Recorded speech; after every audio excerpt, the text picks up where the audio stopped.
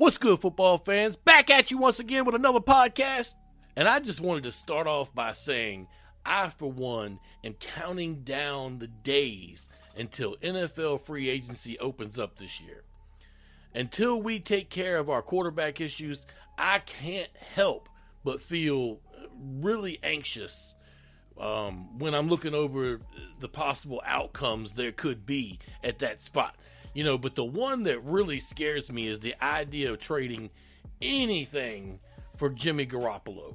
I just don't view that as a viable option for us. But at any rate, first thing I wanted to talk about was draft guru Todd McShay, and of course his mock drafts that he comes up with that lead up to the draft itself. He believes Washington will be the first team to take a quarterback in the first round in this upcoming draft with the 11th pick. Now, if they do, it'll mark the first time since 2013 that a quarterback wasn't taken in the top 10. I really believe that this pick will be in question for Washington all the way up until after free agency is over and, you know, all of that has kind of died off, because everybody pretty much knows by now that the football team is actively trying to acquire a signal caller as we speak right now, as I sit here and talk to you. And if they don't get one via trade, they'll probably look, to chase a few different guys in free agency. Now, I'm planning to go over all of the quarterbacks on the list that I've composed soon, very soon, in a podcast all of its own. But make no mistake, Kenny Pickett is definitely on it. And that's who McShay believes, would be the right guy for us. Now, in my opinion, as far as draftable guys go, so are Matt Corral, Malik Owens, Sam Howell, Carson Strong, and Bailey Zapp. And, I view Bailey as more of a late round, maybe Jim. Maybe in case they, maybe they get a veteran guy and let him and Taylor Heineke kind of go 1-2. But Bailey could be a late round gem that could maybe be, put in there as the third stringer, and let's see where it goes. The guy put up some serious numbers in college, but there are some question marks with him. Me, personally, I think that Sam Howell in the early second would be a nice fit if this team decides to pick up one of the mid-tier free agents who will be out there. I'm just not completely sold on any of these guys being worth that 11th overall draft spot. And I really, really don't want them to reach for a guy who won't be the player we need in the long run, I will say that if I'd want any of these guys in the first, it would be Pickett or maybe even Willis towards the bottom of the first if they traded back and he was still available. At any rate, this is what McShay said in his ESPN Plus mock draft, the latest update that he put out. He says at number 11, Washington will pick Kenny Pickett, quarterback from Pittsburgh. He goes on to say, Washington has a team name, and now it needs a quarterback. Perhaps the Commanders trade for Jimmy Garoppolo. Perhaps they get into the Jameis Winston mix in free agency. But if nothing comes along on those fronts, they'd be happy to have the entire quarterback class available to them at number 11. I personally have Liberty's Malik Willis slightly ahead of Pickett, but the Pitt signal caller is more NFL ready, and it's more likely he's the first quarterback off the board in April. Pickett reads the field well, has good touch and timing on his throws, and shows sneaky pocket mobility. I'd be intrigued to see a competition between him and Taylor Heineke in camp. And if Heineke wins the job, he can keep the seat warm while Pickett gets acclimated to the NFL. Now, while I don't agree with McShay 100% here, I will say that if they had to go with Heineke, we at least know he can run the offense and knows the playbook until one of these guys is ready. I do believe there's a whole lot of upgrade potential all over the place when it comes to just arm strength alone. That's something that you can't teach Taylor Heineke, and he's not going to just wake up with, and that's actually a little bit sad, because he probably has the heart of whatever a winner can go or be in this entire league, but he just doesn't have the arm strength. And if I'm being completely honest, I'm not convinced that Heineke is the NFL starter. I like him as the backup. Don't get me wrong. I like him. I have faith in him as the backup. But we need an upgrade at that position otherwise. They're never going to be a top-tier team unless they have a top-tier quarterback to guide things. I would probably feel safer if they brought in someone else during free agency and then all three of them can compete for the starting job. And the list of possible free agent quarterbacks available could grow, I don't know how big as we get closer to free agency. It depends on where these teams are looking to head in. But right now, the list kind of looks like this. Marcus Mariota's on there. Possibly Carson Wentz. The Colts have made some comments to sound like they might be ready to move on from him after, one season and getting fleeced by the Eagles for draft picks. But anyway, Jameis Winston is also on that list. So is Mitch Trubisky. I think that Jimmy Garoppolo could end up on that list. Everybody's always talking about players with 1 year left on their contract and how, they always talk about it when Washington's got a player with 1 year left on his contract. They're like, oh, well, they have, no ability to trade him. Everybody knows they're going to trade. He's going to be a free agent. They're not going to get nothing for him. But, of course, when Washington's looking to acquire someone, they say, oh, well, Washington's going to have to give up 2 number ones to get Jimmy Garoppolo.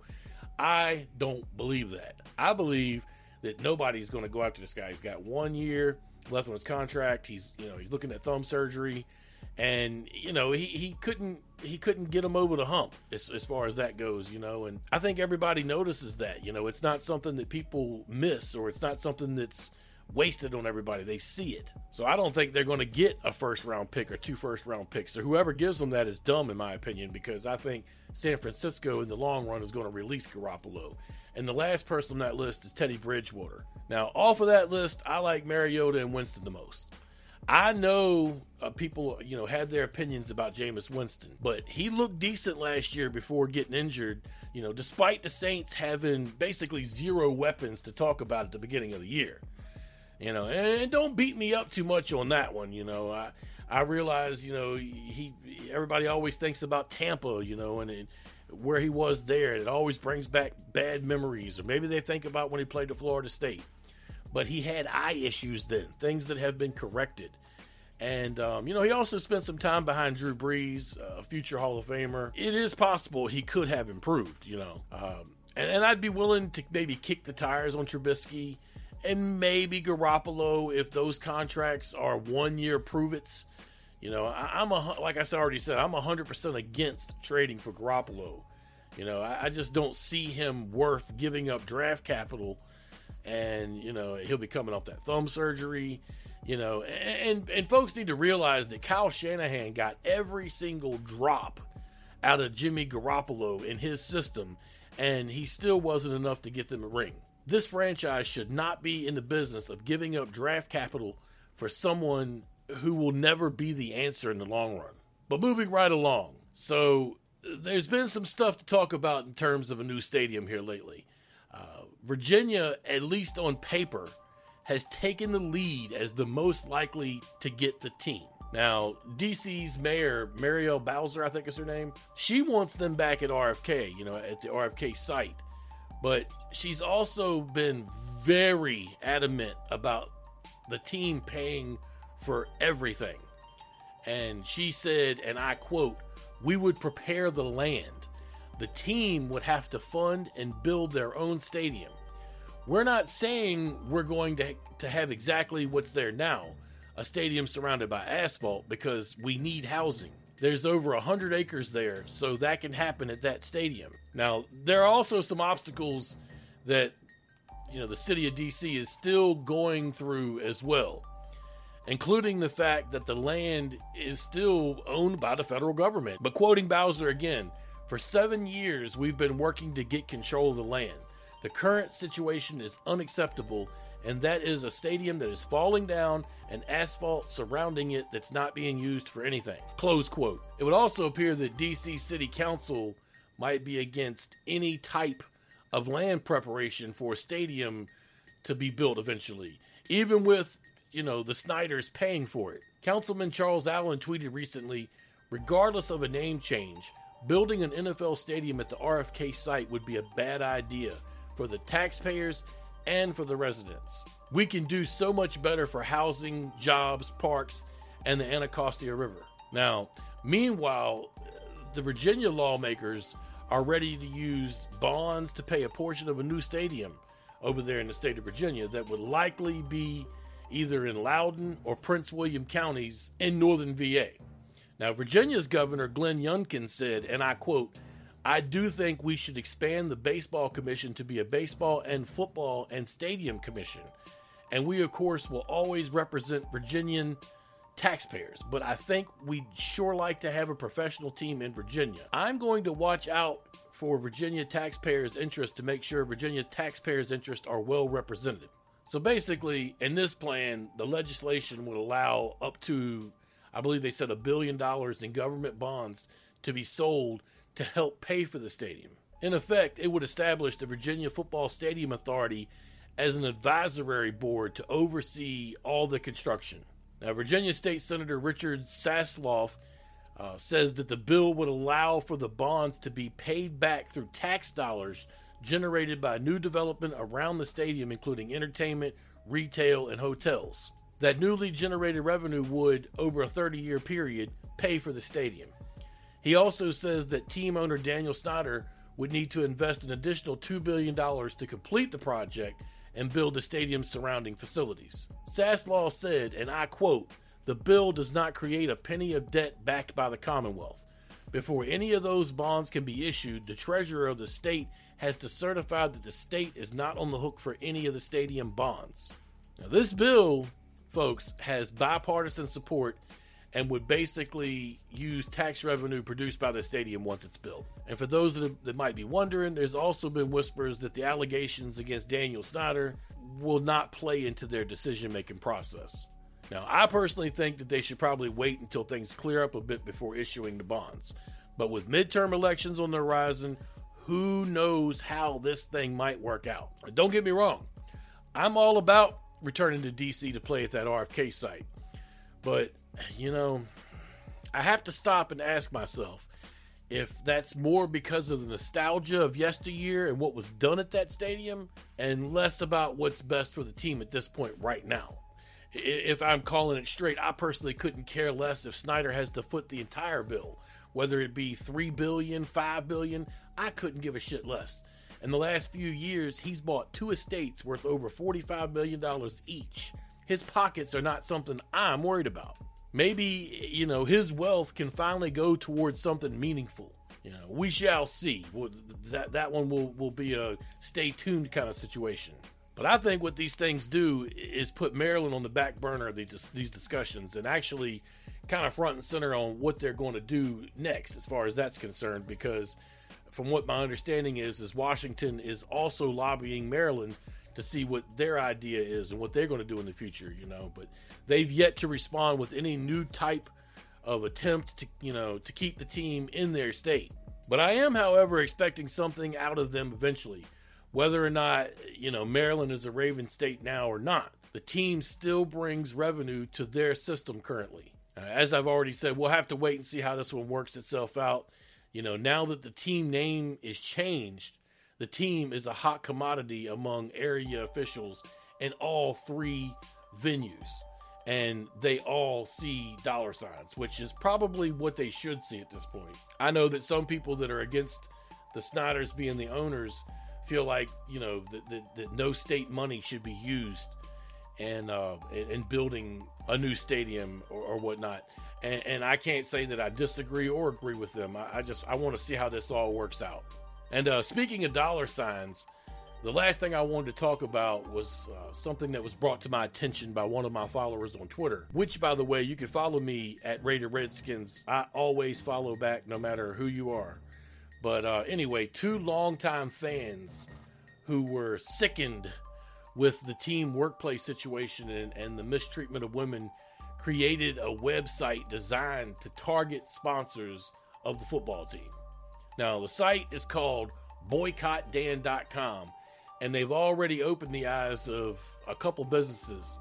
You know, the site posts responses from the targeted sponsors, and to date, I believe they had 5 places as of yesterday, I believe, that have responded, including Inova, USAA, Medliminal, State Farm Insurance, and Paisano's Pizza. Now, Medliminal, I'm not even sure if I'm saying that right, but I apologize if I'm not, responded by saying they will not be sponsoring the team in 2022 after being disappointed by the handling of both facts and allegations. iNovo said that they stopped being a sponsor during last season. You know, I don't know. I can't really remember hearing about that, but they said they're no longer a sponsor whatsoever. And the website also requests fans to tell corporate sponsors of the Washington Commanders to drop Dan or we drop you. And they invite fans to click on a corporate sponsor from a list that's provided, and then they relay readers to a drafted email that they could send to the company with their name included. The drafted email reads as follows: Dear CEO, board members, and media relations at (corporation company), I am writing you to urge you to immediately sever any and all ties with Daniel Snyder and the Washington Commanders NFL team.